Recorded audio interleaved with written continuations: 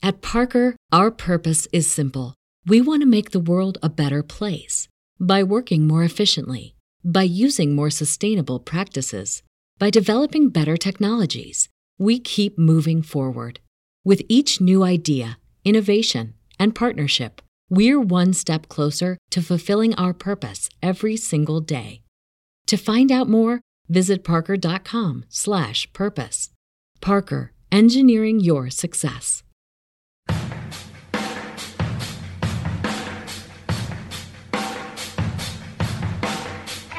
We stay the course! We are dead! We are all dead!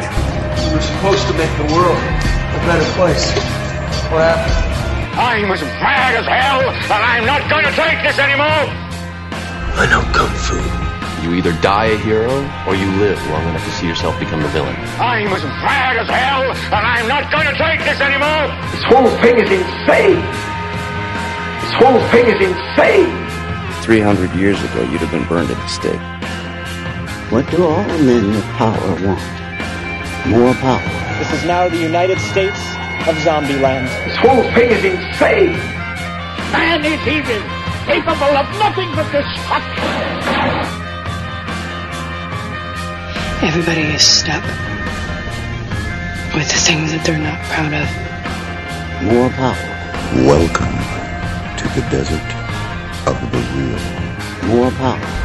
There can be only one. Are you a God-fearing man, Senator? It's such a strange phrase. I've always thought of God as a teacher, as a bringer of light, wisdom, and understanding. You see, I think what you really are afraid of is me. Happy heresies and welcome to the desert of the real. We write our own gospel and live our own myth here at the virtual Alexandria. Welcome to the audio version of Aeon Byte Live, episode 31. Raw, uncensored, and unfiltered. Just like the truth you've been looking for across all your existences. Supercharged by stellar audience participation. On this blasphemy, we had the honor to have back Anthony Peake to discuss non-human intelligences from his book, The Hidden Universe. We explore the idea of the Pleroma/Kenoma and the others, intelligent, self-motivated beings that are clearly not human in their origins. This included otherworldly visitors, from gods, angels, demons, and jinns, to ghosts, UFOs, and aliens. And of course, archons. Beyond a brilliant researcher, Anthony has always been a friend of the Gnostics, and a rare individual who gets them. Our interview certainly covered a lot about Gnosticism and so much more. Get ready for some bigly gnosis. As a bonus for AB Prime members and patrons at Patreon, I'll provide the first 4 episodes of our podcast venture, Schrodinger's Diary. In these, Anthony shared his ideas on the daemon, is there life after death, Philip K. Dick, and more on the Gnostics. Really amazing content. Thanks for those of you who continually support. I can't do it without you. Please continue to help me grow this Red Pill cafeteria. We need Gnosis more than ever, and we've only just begun reaching those who need to wake up. You won't find this high-quality Gnostic and Hermetic wisdom, or guests and their unique insights, anywhere else in cyberspace or even meat space. But enough of my short drivel. Let us to our interview with Anthony Peake. The Empire Never Ended.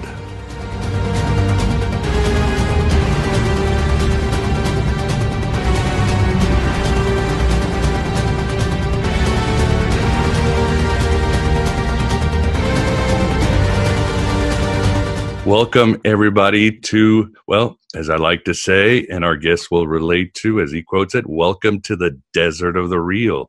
This is AB Live, episode 31, and truly honored to have, again, as always, a friend of the Gnostics and one of the few people I think gets the Gnostics, and that is Anthony Peake. How are you doing, Anthony? Miguel, it's absolutely fantastic to be back talking to you. Your dulcet tones don't change. All that tobacco and coffee is certainly working well with you. Yeah, a little bit older. But here we are again, as they say, and it's a great honor, and always an honor. We've got Vance Sachi, the Moondog. How you doing, Vance? Oh, I'm starting to wake up here. I'm very excited to have Anthony on here. One of my favorite subjects, all these other entities from other places. Awesome. Good to have you here, as always.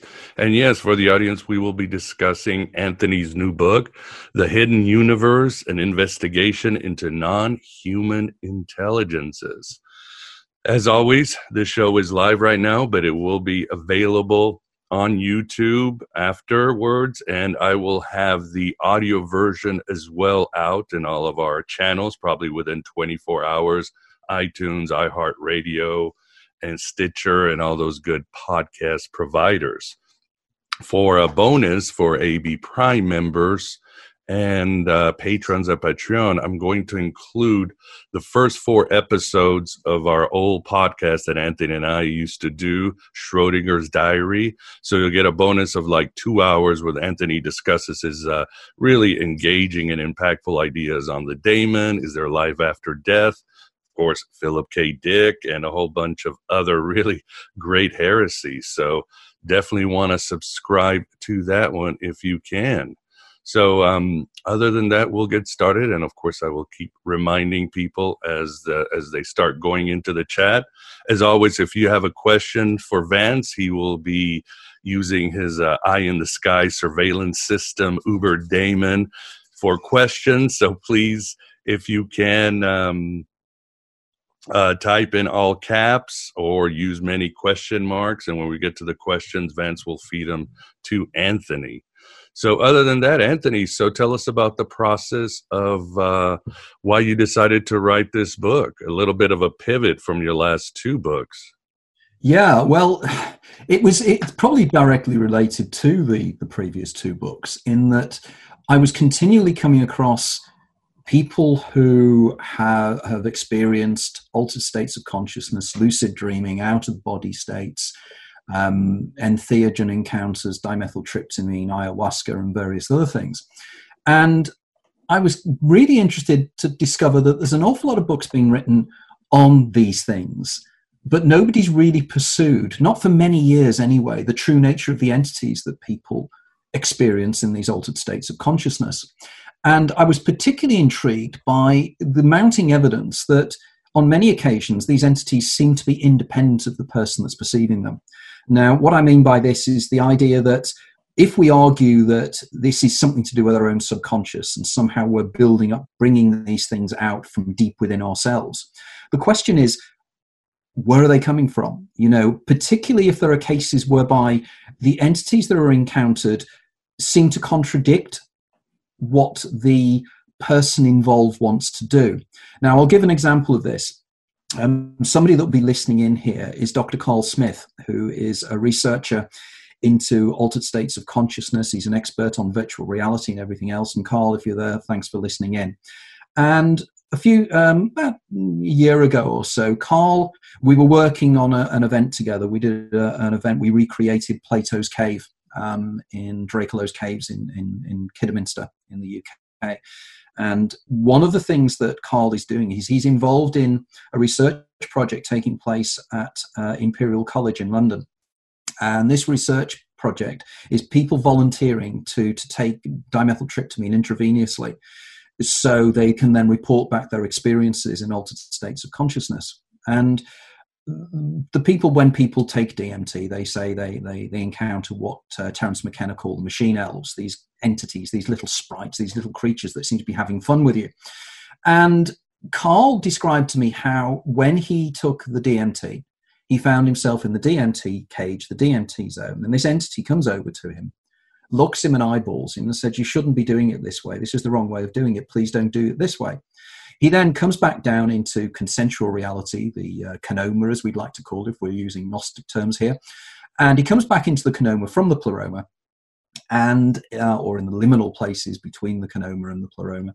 And he then, a week later or so, he then takes the substance again, finds himself in the same location, and the very same entity comes over and says, I told you last time you shouldn't be doing this way. Now, this to me was intriguing, because this is not what Cole wanted to hear. It's not what the researchers want to hear, but self-evidently, this is what the entity wanted to get across to him. So it stimulated me to think, well, come on, what's your next book going to be about? Now, I'd always been interested in the writings of people like Jacques Vallée, and other individuals, Project Trojan Horse by John Keel. These are books that are written on ufology, but they're writing ufology from a very different viewpoint. They're writing ufology from the idea that somehow these entities are internal to ourselves, and that they can be manifest under certain circumstances, and they're actually much closer related to our own psychology than we genuinely believe them to be. You know, they're not alien entities coming from the Pleiades or whatever else they're coming from, Epsilon Eridani or wherever. These creatures seem to be related to us, and they seem to have been around since year dot. But it was a series of events that took place with my own mother, when my mother one day reported to me that she said that she was seeing little creatures, little children that were singing to her. And before then, she'd had a very strange encounter with what I can only describe as being a grey, in a state of hypnagogia and in a state of sleep paralysis, where she described this creature in her bedroom coming round the door with huge black eyes, 2 holes for a nose and a slit for a mouth. And the creature looked at her and dodged back in the middle of the night. She then starts reporting she's seeing these little creatures around her. Now, I immediately was aware of what this could be. My writings, I've touched upon something called Charles Bonnet syndrome in the past. And to me, this was classic evidence of Charles Bonnet syndrome. But yet again, these creatures seem to be independent of my mother. And I then managed to get a diagnosis of Alzheimer's with my mother. So I decided I need to look into this more. There is something far more mysterious going on here than just the simple idea. And that is the book, The Hidden Universe. And that was the background and the motivations for writing it. Yeah, it's wonderful. As I told you, I enjoyed a lot. It was a great read. And as what I've always admired about your work is like very much like Philip K. Dick or Carl Jung. You saw the sort of innovations that the Gnostics had in providing alternative models of reality 2,000 years ago, and how these models are still relevant today, how they hit upon something. And as you said, you start your book with the idea of the Kenoma and the Pleroma with the Horus in between. And as you provide in your book, the Kenoma simply means emptiness. And like the Buddhists thousands of years ago, the Gnostics saw the universe as basically nothingness, which science has supported today. Oh, absolutely. And this is the thing that all through my writing, and you'll know this probably more than anybody else, is that my writing has always had this dichotomy, this dynamic, this I don't know a dialectic, I suppose, if we want to put sort of Marxist analysis on it. The dialectic of the idea that we can do the science and we can look into the science, and I will always make my starting point the science. Because as Marcello Trui once said, extraordinary claims need extraordinary proofs. And I tend to try to do the science as best I can before I start going off into the strangeness. But all through my writing, there's also this fascination with Gnosticism, the fascination that this reality, whatever it may be, seems to be in some way false. Either it's a facsimile or it's a recreation of something else.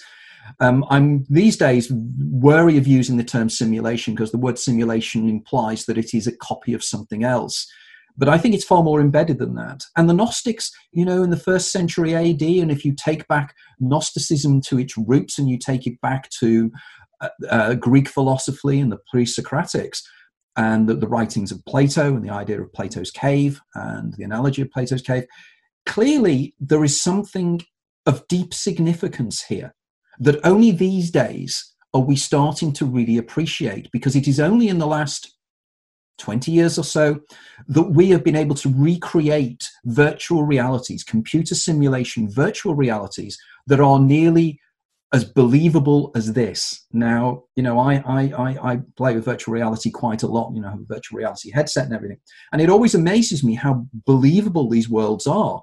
And when you spend time in them, you sometimes take time to acclimatize back into this world. Now, interestingly enough, only yesterday, I was speaking to a lady who is the lady behind Contact in the Desert, the big event in California that I was supposed to be speaking at this summer. And she'd not come across Second Life before. So I took her over to Second Life and showed her what Second Life was about. And there was this sudden realization of suddenly, my word, there are worlds within worlds here that you can exist within. And of course, that's what the Gnostics said. They said that this is a creation of Yaldabaoth. This is the fullness, is the reality behind this reality. The pleroma is the real reality, the place of Plato's forms, if we want to use another term for this. And this is a simulation that we are within. And the entities, I think, are part of this simulation, or part of another simulation that can break through into this one. And this is where I go with the book. So you can take the book on two levels. You can take it on the esoteric, mystical side of the book, which I'm quite happy to go to, but I also do the science as well. And I think I'm one of the few writers that's doing this, or trying to do this, and trying to bridge the gaps between. Oh yeah, I mean it's great that you're mixing in myth, science, sound science studies, scientific studies, and all that, and do a great job. It's not that long of a read, but it's so packed with gnosis, as I like to say. It's reality bending, I'd like to say. And for the audience, I see now you are beginning to really pack it in the chat room. So again, if you have a question, please write it in caps or put many question marks. We will try to get to them to the best of our ability. I think you were talking about Second Life. Vince, you like to play Second Life too. Yeah, a while ago, I like all that virtual reality stuff. There was a thing called Active Worlds years ago that I did a lot of work in. Good deal. So, Anthony, I think one of your central ideas, and I loved it, and you, as you say, you lean on the work of Mark Stavish on his great book, Egregores, and he was a past guest in this book, and I think it's a game changer because it really it's a completely different paradigm than how we're used to dealing with the other or metaphysical entities. As Mark writes, and you quote, an egregore is an occult, autonomous, psychic entity composed of and influencing the thoughts of a group of people. So maybe you could expand a little bit more on your idea and your own innovation, which you call the egregorial. Yeah, it's that Mark and I have chatted on quite a few occasions. I'm a huge admirer of Mark, not only his book on egregores, but also his book on lucid dreaming and out-of-body experiences. He is a fascinating guy. And funnily enough, I'm working with a small group of individuals at the moment in terms of writing a series of academic papers. And in one of our chats yesterday or the day before, we were discussing contacting Mark and involving him in some way in the work we're doing, because we think he's of such profound importance in all this. But what I'm interested in is, can the human mind create the egregores? And I use two terms. I use egregore and egregorial. And I make a subtle difference here. As Mark would argue, an egregore is something that any group of individuals, when they are together and they share certain ideals, certain thoughts and everything else, it seems that they create something bigger than themselves. There seems to be an additional something that comes within the group. Now, in this, I'm reminded of the research in the late 19th century by a French sociologist called Le Bon, who wrote a fascinating book on the mass psychology of crowds, and the idea of how when a crowd of people get together, there seems to be something that is created greater than them. And as Mark Stavish would argue, that things such as National Socialism, Nazism, fascism, all these things all become greater as a force for good or a force for evil. But I'm more interested in the smaller aspects of this. Can a small group of people create something greater than themselves, which has independence of them. Now, myself and a young anthropologist called Samantha Treasure and an engineer, an engineering graduate called Mariam Abadi, were thinking of recreating something that took place back in 1972 called the Toronto Experiment, where a group of researchers created an entity, a ghost, for want of a better term, called Philip, whereby they gave this Philip character a history, a background, and a life almost, whereby they gave him a background story that he was a Catholic aristocrat living in the 17th century. He fell in love with a girl. He was hurt in love and everything else as well. And then after creating this, they then managed to manifest this entity using a Ouija board. Now, it seems that the entity had taken control almost, that it had pulled itself away and had become something more real. Now, for me, this is intriguing because if you read the work of Alexander David Neal, who was a Belgian lady, French-Belgian lady, who in the turn of the century till the 1920s took herself off to Tibet. Her husband was wealthy and they had this open relationship. So she goes off to Tibet and he pays all her money and she has all this fantastic time in Tibet. And while she was there, she became fascinated by Tibetan magic, which of course I am, because I'm fascinated by the Bon tradition about dream yoga, how they work. But she worked with this and created what is known as a tulpa. And a tulpa is a thought form that has independence of people. And she created her little group. They created a tiny little Buddhist monk. And it was manifest in three-dimensional pleromic in the canomic reality external to ourselves. And this creature manifested itself and initially was at their will. It was at their beck and call. It did what they expected it to do because they were creating it. But then it started to develop an independence of itself. And it started to get malevolent and started to be far more nasty. And in the end, they had to all literally exorcise it from themselves. Now, again, one of my friends that sadly died about 18 months ago is a very famous British theatre producer called Graham Murray. And Graham became a very good friend of mine after reading a couple of my books. And we were working together on getting a play by J.B. Priestley produced, but that's an aside story now. But Graham explains in one of his books, anything that can happen, anything that can go wrong will go wrong, which is a wonderful read, by the way. If you get the opportunity to read this, he knows everybody. He knows everybody in the theatrical world. You know, it's just incredible. I don't think there's anybody he didn't know. But effectively in this, he describes at one time when he had been asked to bring this to meet this guy who was a Danish aristocrat and somebody who was known in occult circles. And this guy comes over and he's staying in Graham's flat. And a guy called Arnold Hernigstad. And while they were there, they got discussing about the idea of the nature of evil, the nature of the beast. And they were particularly talking about the beast in the fairy stories. And Arnold turns around, he said, the beast still exists. It is here. And he pointed at a chair opposite them. And Graham describes in the book, and he described it to me, and he said, suddenly this creature appears in the chair.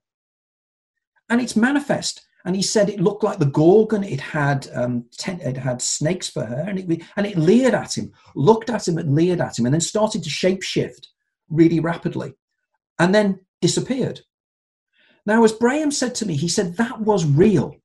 He said it had to be real because it not only was an hallucination in consensual reality that I saw, but it was created by somebody else and manifested in my mind.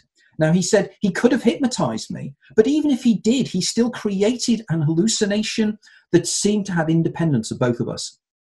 Now, again, I'm fascinated by hallucinations. In the book, I have a section on hallucinations, particularly because there were two hallucinations taking place there. There was the hallucination of what Graham saw, but there was also the hallucination of taking out the image of the chair.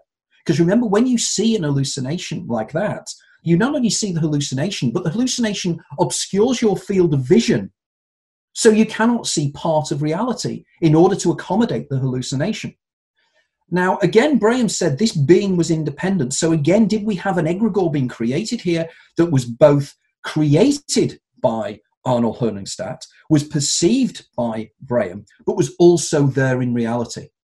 Now, from this, I then became intrigued about the true nature of what this means. Now, I drilled right back into, and I was particularly interested in the writings of the Gospel of the Book of Enoch, and the way in which the Book of Enoch, which we know this is very much within the whole remit of Gnosticism, how the Book of Enoch describes how the Watchers appeared from down on Mount Hermon, and how they were these entities that came from somewhere else.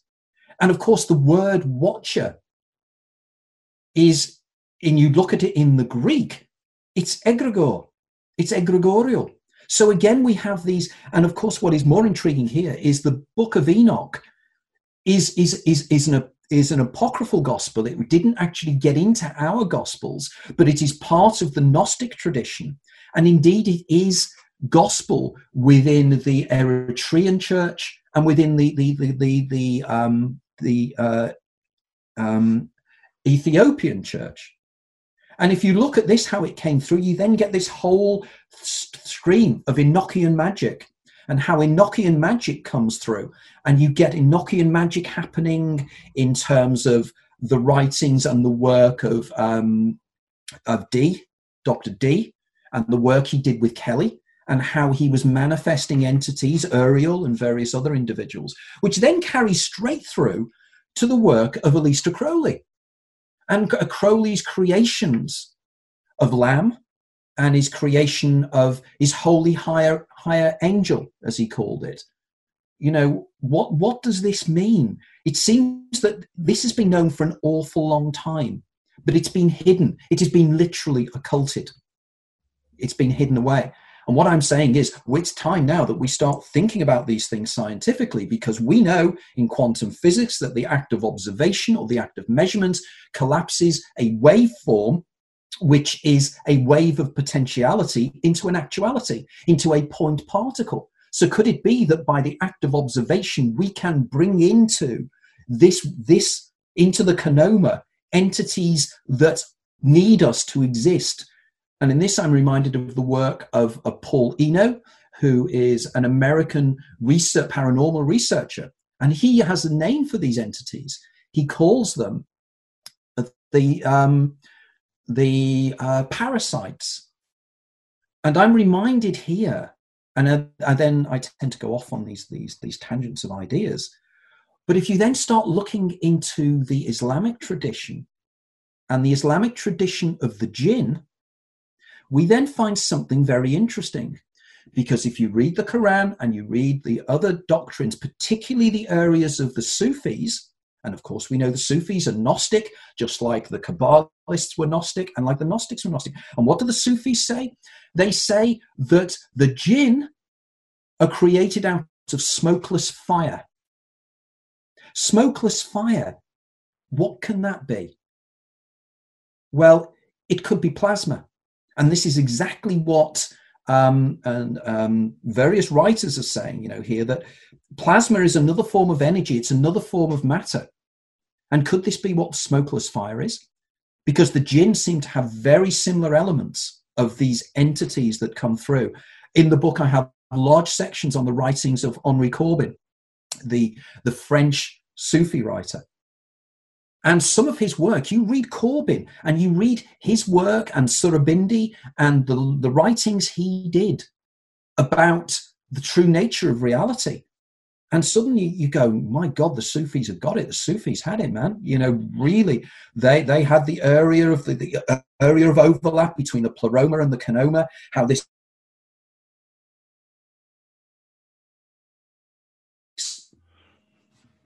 Looks like we lost Anthony. Are you there, Vance? Are you frozen? Yeah, I'm here. Okay. Yeah, here he comes. All I think he'll be back. Okay. Anthony, there, I can't know if you can hear us. Yeah, we lost you for a second. The Ark Ancestor. Anthony got too close to the truth. No, I was doing a show very recently with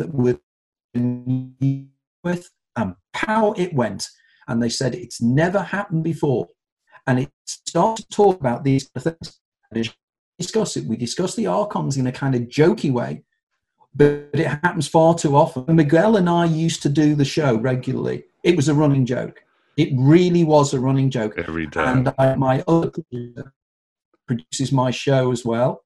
Dear Nunez, Dear and I do our regular show, and we also have now the Archons. We wait for the Archon attacks. You know, it just seems to happen. It's more than coincidence. Yeah. That's a little bit about the background of where we're going with. Now, myself and Sam Treasure, on the other hand, we're also taking the route of a term you used before, the Uberdaemon. The idea of the way in which we can bring in alternate versions of ourselves, this reality. The concept is, again, completely Gnostic. But there's the Uberdaemon, and then there's the Codemon, something I'm thinking about now, which is the Jungian, and we can bring that in as well. I'm still, by the way, looking as if I've gone.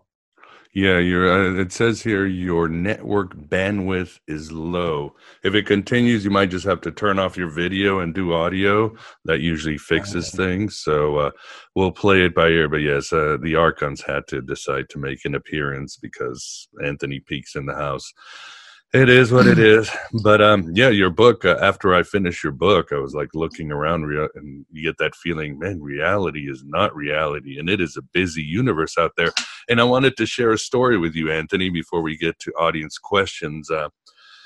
Years ago, before I even knew of egregores, I used to do ghost hunting here in Chicago. And I would go to like places where like Al Capone had his offices deep underneath sky. You went there? Yes. And was Geraldo there? Remember that? Exactly. No, we didn't go there. It was office, but we take our divining rods and all our equipment, and we get a group of people, and they'd pay us, and we go under there. And then we do these again with the divining rod. We'd see the temperature go down, which means that the entities were taking energy. And we'd ask somebody, would get a feeling like, oh, my grandmother's here. And I did this every day. I mean, it was normal. And with the divining rod, I'd ask a question that only your grandmother would know. And we'd get it right. And they'd have these conversations with their grandmother or friend or whatever it is. And I would be thinking, even before I knew it, I said, this is suspicious. I don't think your grandmother is talking from heaven or the other way. I have a feeling that we've all drawn our energy and belief, and that one person picked up all this electromagnetic energy, and this person now knows, and basically we've created an entity that it's alive, it's independent, or it's around us. And night after night, we were creating egregores deep in these basements in the dark. So I certainly saw it for factual truth. But Anthony, we were creating egregores, these thought forms. But isn't that a little bit different than an egregorial? Because I think an egregorial is still independent, although we perhaps give it our cultural surrounding, our energy, so that it can become independent and interactive with us. Is that the difference, Anthony? Yeah, in effect. And one of the things that Mariam and Sam and myself are wanting to do is to see if we can prove this under controlled conditions as to whether collective thoughts can manifest independence. Now, this means, in effect, that the relationship between us and them, whatever they are, is far more intertwined than we'd hitherto believed. And I think that the whole egregorial model works as a superb explanator of your experiences. For instance, when you were talking there, I'm thinking poltergeist activity. You know, poltergeist activity seems to be created usually by a younger person that's involved. We then have dissociative personality syndrome, where people's personalities seem to split as if they create alternate personalities. But also the way in which cultural things become independent of ourselves as well. I'm reminded, for instance, and it's one of the things I've never mentioned this before, I don't think, in interviews before, but one of the things that really intrigues me is in quantum physics, how it is that if you look at the history of quantum physics, the amount of times that a group of scientists had in almost desperation, said there should be a subatomic particle here. And they find it. For instance, there was a classic case. There's a very famous quantum physicist called E.E. Rabi. And when they were trying to find the muon, they were failing. But they were thinking about it. And then one day the muon just appears. And Rabi jokingly said, "Who ordered that?" You know, the idea is as if quantum physics, what is happening is we are creating quantum physics as we go along. And is that why quantum physics has got so bizarre now? That what is happening is we are thinking, well, what's the solution to mass within things? Oh, it's the Higgs boson. So we collectively all think about the Higgs boson, and suddenly the Higgs boson comes into existence. But we know that these subatomic particles come from the quantum flow. They just come up for a billionth of a second and go back again. It's as if they're being drawn into this reality by our collective consciousness in some way. And of course, this is what Jung would argue. And of course, we know that Jung was incredibly Gnostic in his worldview. And it's the idea that we are our minds are far more powerful than we believe. You know, there is no duality. There is only mind. There is only consciousness. And consciousness creates the external reality we perceive by the act of perception. Now, this is not, I'm not trying to be non-scientific here, but the evidence is powerful. Again, going back to the fact, all subatomic particles, before they are measured or seen, are literally a statistical wave whereby that subatomic particle will be found in one location or the other. This is proven time and time again by something called the twin slit experiment. It is proven within the twin slit experiment that if subatomic particles are observed or watched, they are point particles. If they are not observed or watched, they are waves of probability. This isn't wacky stuff. This is the real deal, you know. And what we need to do is to start bringing the occult factors into this and saying, well, what have the Gnostics been telling us? What have the occult people been telling us? And what is science telling us? But at the moment, everybody's in their silos. Nobody's talking to each other because they're too scared. Because they're too scared to talk to each other because tenure, academic tenure, they can't talk about these kind of things anymore. And it drives me crazy. And it means I'm in the middle of a bridge and people at both sides are lobbing stones at me. So I'm going, oh, well, fair enough. I'll be right in the end. Yes, you will be, and you are right now. And unfortunately, yeah, when you get into these liminal positions, you will get demonized, as so many others have. So, but Vance, do you have a question for Anthony, or anybody any questions from the chat you would like to share? Yeah, we got a couple of questions. I've got one, Anthony. Dream worlds and dreams. That's another example of a phenomenon in consciousness where you can see brand new people you've never seen before, brand new places and so forth. And so I wonder what the relationship of dreams is to egregores, egregorials, and so forth. Dreams, to me, dreams are part of the egregorial in the same way that egregores, as individuated parts of the egregorial, are manifest. I work closely with a lot of people who lucid dream and people who have out-of-the-body experiences. And I've got case after case of lucid dreamers who have had experiences whereby they have met somebody in a lucid dream state and then subsequently met them in consensual reality. Case after case, this is not unusual. It is similar when people go into dream states, particularly lucid dreamers who can control to a degree their dream state, can go back to the same place and will explore that place in exactly the same way as a lucid dreamer does. Now, again, I was on Second Life earlier this week, with a lucid dreamer who regularly lucid dreams. And her comments were quite precise. She said, this is just like a lucid dream. It is so similar. So clearly it is a created, fabricated world that you are fabricating. And of course, Jung would argue this. Jung would argue that you can create from the darkness of your subconscious these places that we visit. And now, dreams are fascinating. Lucid dreams are fascinating. Out-of-body experiences, what's the similarity or differences between out-of-body experiences and lucid dreaming? What's the differences with remote viewing? Are they all part of the same continuum? I believe they are. I believe they are elements of the deeper and deeper realities that you drill within. And this is another area of my inquiry, and it is so exciting. So, Vance, that was a superb question. Really, really good. Oh, thanks. We got lots of other questions here. Dragoron wants to know if you've heard of Stuart Hameroff and his work on microtubules and effects with DMT. Yeah, Stuart Hameroff and Roger Penrose, the orchestrated objective reduction.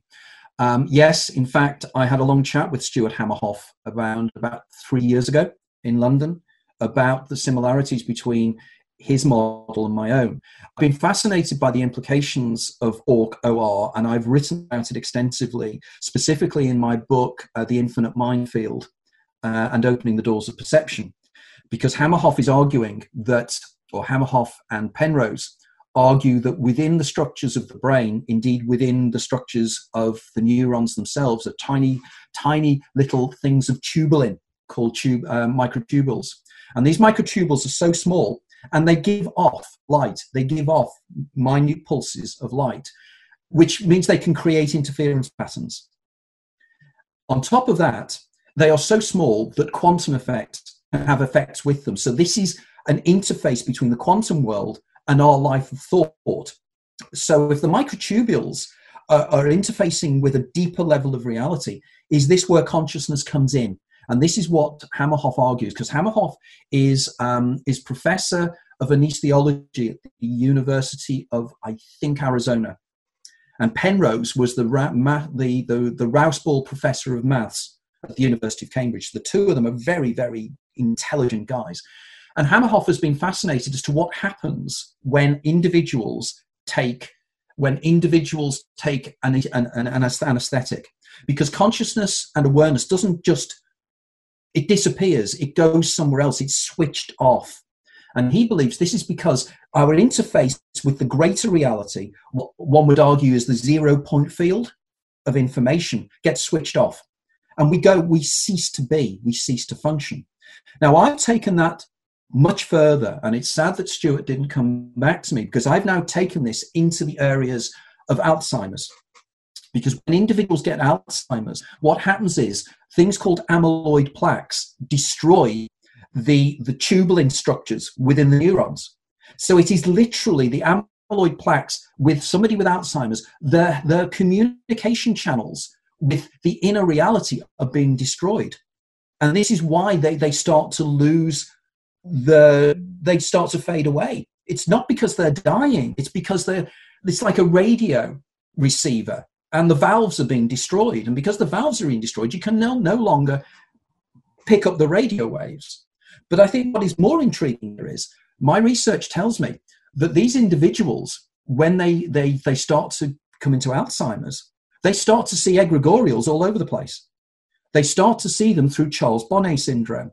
Charles Bonnet syndrome manifests as it did with my mother, and suddenly they're seeing these creatures. In the book, I have a whole section on this. But what is even more intriguing is I can then extrapolate that to children. Because children, when they have autism, they see creatures, they see things that other people don't see. And why is this? Simple. It's because the neurons of the brain are not myelinated. Myelination, which is the insulation on the neurons, only starts when the child gets to 5, 6, or 7. And on top of that, the corpus callosum, which is the muscular body that holds together the two sides of the brain, also is not fully developed. So at the beginning of life and at the end of life, you start to perceive the egregorial far greater. And this is one of the central theses of the book. We need to pursue this more. We need to be looking into these in greater detail and listen to what these people are telling us. There's a friend of mine, Maggie Latourelle, who's written a book called The Gift of Alzheimer's, which is a narrative of her mother's decline into Alzheimer's. The things that Maggie's mother was perceiving and seeing, she became telepathic. She was having out-of-the-body experiences. She was seeing entities all the time. She was aware of what Maggie was thinking. You know, this is unbelievable. And Hameroff and Penrose, I know I'm a nobody. I know I'm just this nobody guy that's just nobody. They need to listen to me, not because I'm important, but I really am joining the dots here. Stop being siloed. Stop pretending that you don't want to talk to people about other things, because it's only by talking to people that we really will proceed. Off my soapbox. Well, you're not a nobody to us, that's for sure. One of my favorite guests. I love this type of thing, as Miguel knows. We had another question here. About Ouija boards, and what can you say about Ouija boards and the entities that seem to come? When a group of people get around the board, is there a distinction between a board spirit or an egregore, or how does that interact? I don't know yet, but this is the work that Mariam and myself and Sam is going to be doing, is to try and find out exactly what these entities are. Now, there is an argument to say in a Ouija board, there's the argument to say that it's kind of subliminal muscular movements, and that's why you move, because you're subliminally doing it. When I was a kid and we used to play Ouija, sometimes you'd think that a friend was pushing it, but sometimes you did get strange effects that you cannot describe. It was as if, again, the collective group, because everybody's thinking collectively again. It's unusual for a group of people to just concentrate on their fingers placed on the top of a glass. It's unusual to have that kind of focus of intention. And I think that's when the glass starts to move. And that's when the waveform, if I want to use the quantum physics analogy, the waveform of the egregore, the statistical waveform of the egregore, gets reduced down by the active concentration of a group of people into a particle, which it then can grow and manifest. Now, again, this is a powerful tool for understanding how these work, because again, the reminder of the Philip experiment in 1972 shows that this can be done. Now, it's the question of, where does the information come from, though? Because when these entities manifest, they seem to again have independence of us in one way or another. They seem to have independent motivations of us.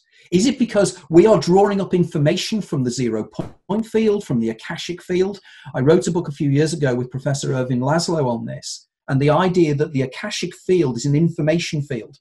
It's to do with 0 point energy, and I haven't got time to go into the physics of this, but the latest research is suggesting that information itself is physical. If information is physical, it means it has physical reality in three-dimensional space.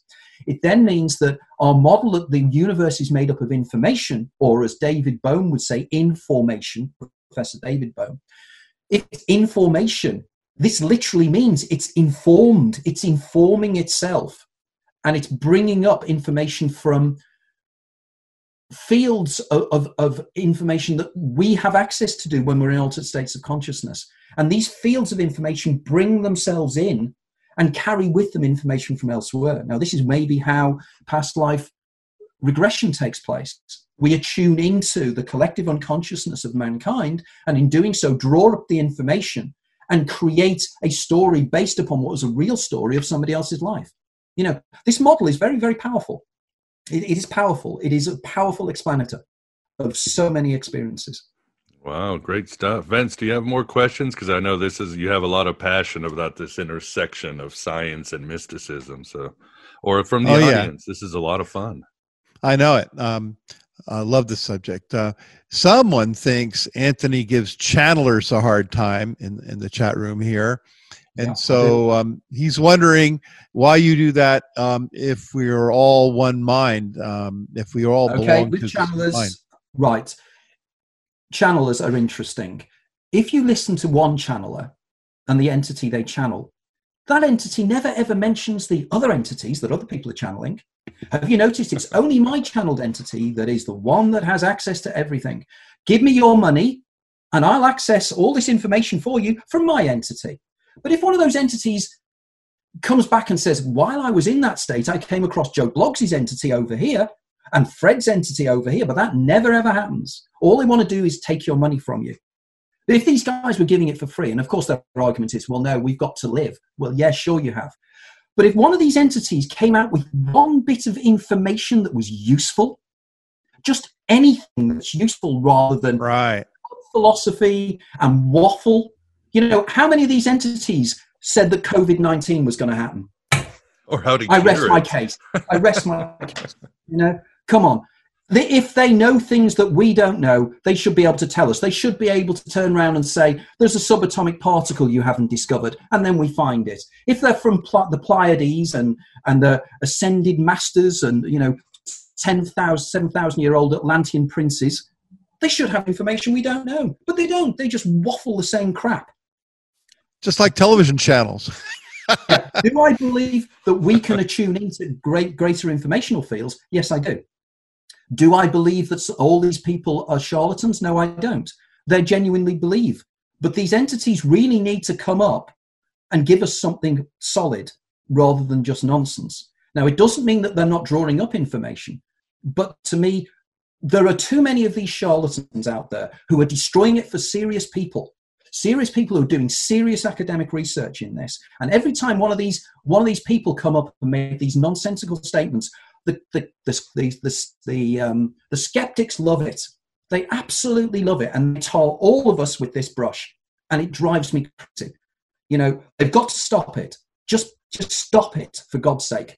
Let us do proper research. If you can channel these entities, like for instance, if you can get out of your body automatically and you can go around the corner and bring back information, that's great. Do it in laboratory conditions to prove it. Nobody's ever done that. Nobody ever does. They all claim they can do it, but then something happens when they can't do it under laboratory conditions. Do I believe these things happen? Yes. Do I believe they can do it automatically? No. I have people I know who have profound out-of-body experiences that are veridical, and they bring back information. But they will readily admit they can't do it just like that. Just like good mediums. I believe there are mediums out there, and I think some of them are excellent. The good mediums can't control it to the extent that the stage mediums who just stand there and do it and get paid for it. That's my opinion. That's my opinion. Oh, very good. Miguel, we have, you want to do more questions? I got a couple please other do. ones. Yeah. Well, I got a couple of questions. Well, have you heard of this author? Have you heard of that author? Anthony, are you interested in those kind of questions? Yeah, no, fine. Okay. Let's see. Williamson's Bainbridge. You ever hear of that guy? Name rings a bell, but that's as far as it goes. Okay. Vincent Bridges or Dan Winters, Exploring Quantum Physics within Enochian Magic? No, but that would be very interesting to look at the angle on that. That could be quite an interesting point. If anybody wants to contact me on Facebook or Instagram with some suggestions on this, that's really great. And if these guys are willing to want to work with me, that's even better. It'd be really, really superb. Just like my thing just before, if there are people out there that can get out of your body at will, and you can go into a next room, bring back a 6-digit number and come back, I want to hear from you, because that will prove it. I'm not dissing you guys. All I'm saying is, as Truey said, extraordinary claims need extraordinary proofs. And if we can prove this, we'll blow up. We're into a new paradigm. How about sleep paralysis? Someone had a question about that. Sleep paralysis, or aka REM intrusion. What happens in sleep paralysis? It's a very, very fascinating phenomenon. What takes place is that when we are sleeping, we enact our dream, we move around and enact our dreams. That could be very dangerous. Damage ourselves, or we could damage somebody who's sleeping. What the body does is it brings about a form of paralysis whereby you cannot move. Now, sometimes people will become semi-awake in these circumstances, and when they do, they feel they cannot move. They have a sensation that somebody's sitting on their chest. They just feel trapped. Yeah. But what is intriguing in this is that throughout history, people describe the same entity. It's called the hag.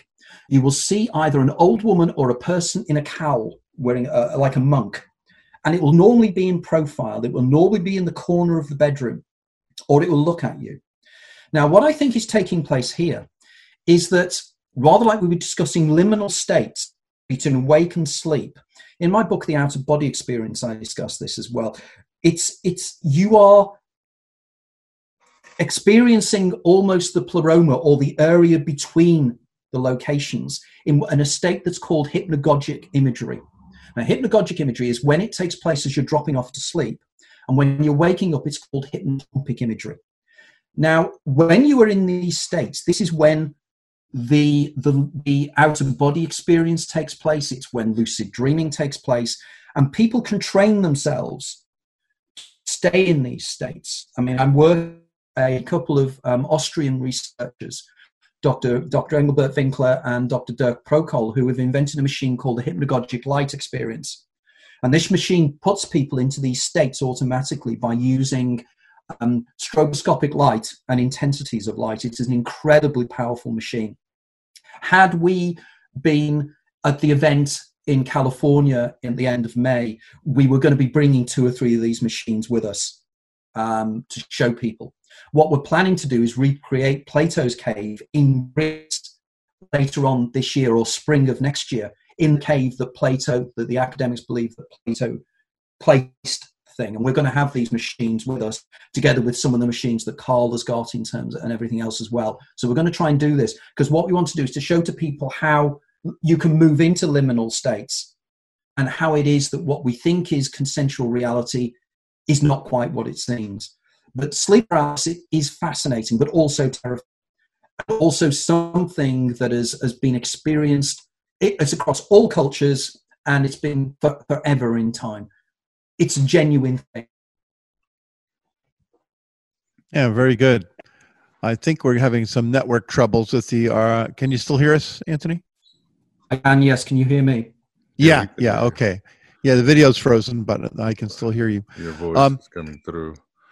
You know, real quick, your friend Sam Treasure is in the chat. I told her if she wants a question or a comment to let us know. But good. So far, good, nothing. because... But she's there. She made herself available. Okay. So, but Vance, keep it going. Yeah. You know, I always had the thought that. I want to say something else. In terms of the Hag, I was in a seminar one time, and part of the seminar, everybody got together and looked at each other, and we were supposed to just look at the partner's face for a long time, just totally concentrate. Oh, now the Archons have gotten Vance. Have they got me still, or have you? No, you're still coming clear. I guess. Yeah, because this that I had it. Am I coming through again? Yeah, yes. You were just, it got cut off. We were staring at people's faces. Yeah. And my partner was this gal I had a crush on for a long time, right? We weren't going out, but we were kind of like having near misses. She liked me, I liked her. But anyway, I sat there and we looked at each other's faces, and her face turned into the Hag. It was so horrible because I thought this gal was so cute and everything. To have somebody like that turn into a Hag, what do you think happened there? To me, there's an old technique called scrying. And scrying is looking into a mirror under certain circumstances and staring at your own face or staring within the mist behind the mirror. And in doing so, you start to see things that are different. Now, again, this phenomenon is interesting. This staring at each other is something that intrigues me. It's something I desperately need to try, because I've also read that if you can actually stare at each other for a long time and then almost link at a different level, you can then try lucid dreaming and try and see if you encounter each other in lucid dreaming. But your point here is a different one. There is, what's the term? It's a form of déjà. It's not déjà, I can't think what it's called now, but it's like déjà vu. But it's seeing something that you always used to seeing in a different I can't think what the technical term is now. And you do it if you stare at your own reflection. You start to notice things that you don't notice before. And I think what happened there was the overlay of the Hag was quite interesting, as if you were kind of scrying something different. Now, again, I know, for instance, that Dr. D did this when he was applying areas of Enochian magic. He was doing scrying all the time. And I know that Kelly, his associate, was a known scryer. And this is what he was doing. And he was trying to bring the egregorial entities in to discover. There was a book, I think the Book of Sogon, I think they wanted to translate or they wanted to understand. And they brought through the entities like Uriel and everybody else. And then they developed the Enochian magic, the Enochian alphabet, which then became the basis of the work that Aleister Crowley did at Boleskine Manor, and when he was down at Thelema, down in Cefalù, down in Sicily, they were able to reproduce these things. And it's to do with stirring, and it's to do with just staring at anything, like the psychomantium, which the ancient Greeks used to use, which, again, myself and Marianne were talking about yesterday. Creating the psychomantium. I know that Moody, the near-death experience writer, he's been working with the psychomantium for some time as well. And that's looking, and again, it's looking into water and things, and looking into a water surface. It's the same principle as when people look into a crystal ball. It's as if the mind starts to go into another level of perception. And in doing so, they see through this reality into the reality behind the reality. I'm not saying they're seeing the pleroma, but they are seeing the overlap areas. Okay. Wow. Yeah. Thanks. Yeah. Multiple realities too. You know, all these, and sometimes I wonder, all these different channels, they say all these different things, and they have this different cast of people they talk about.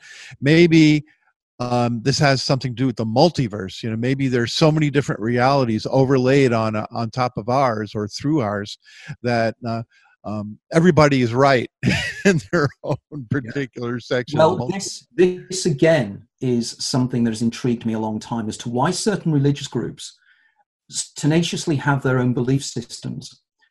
And I would argue it's because everything that's in their world reinforces that belief, because they egregorially create the environment whereby what they believe becomes true. Now, again, this is a known phenomenon in sociology. There's something called the Sapir-Whorf hypothesis, which states that your language molds the way you perceive reality. And again, in the movie Arrival, that was one of the central themes. I was delighted in the movie Arrival because it's the only time I've ever seen the Sapir-Whorf hypothesis actually mentioned in a movie, because I'd known about it. I studied the Sapir-Whorf hypothesis when I was at university way back in the early to mid-70s.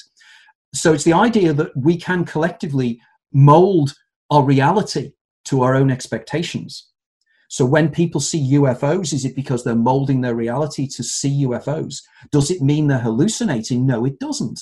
For instance, we know that thousands of people saw the sun spin in the sky at Fatima in Portugal in, 1916 or whatever it was, 1914.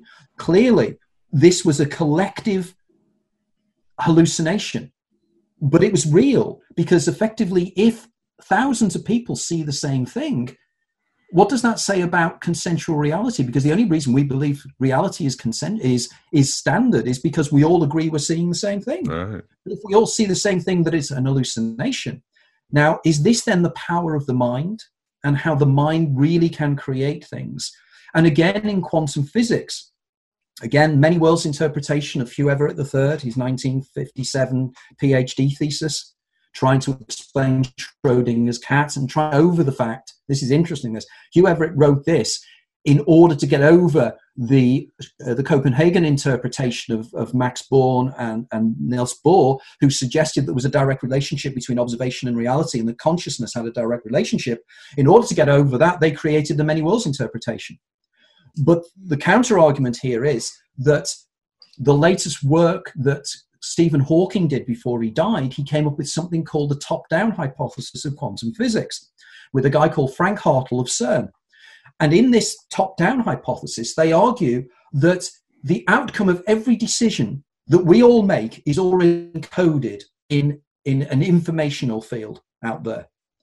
Every decision we make collapses the wave function to accommodate that decision.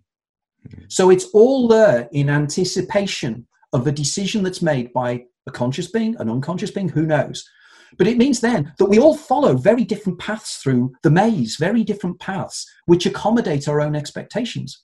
And is this a much more sophisticated model than the law of attraction? It's much more sophisticated than that, but there is an element of truth in that. And we carry this through. And we're creating this now.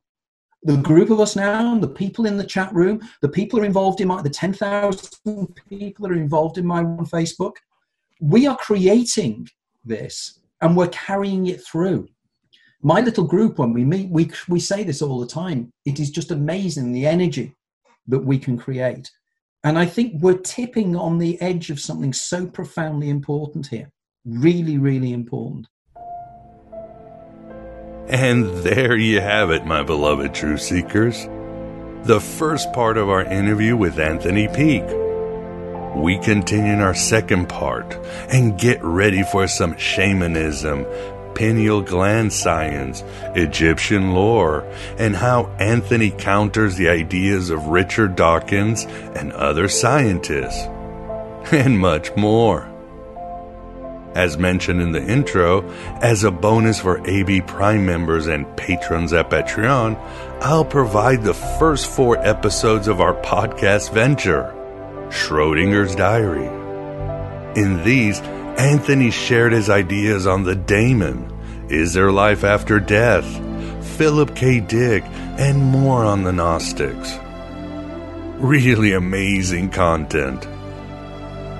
Including the audio version, this is a cool listen if you leverage the private RSS feeds from AB Prime or Patreon that works in the podcast provider of your choice.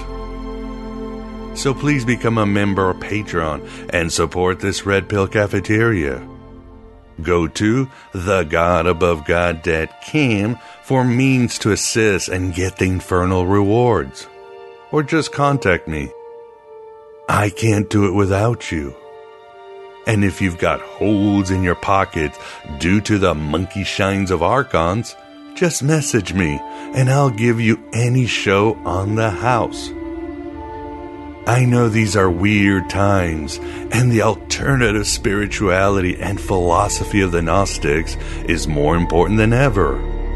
Might be the only way to counteract the boot Yaldi-Baldi has placed on the collective consciousness of humanity. So don't feel bad to ask for a full show. I give those away all the time. Thanks for being here. Thanks for being yourself, your true self, here in the desert of the real. Hello and goodbye as always.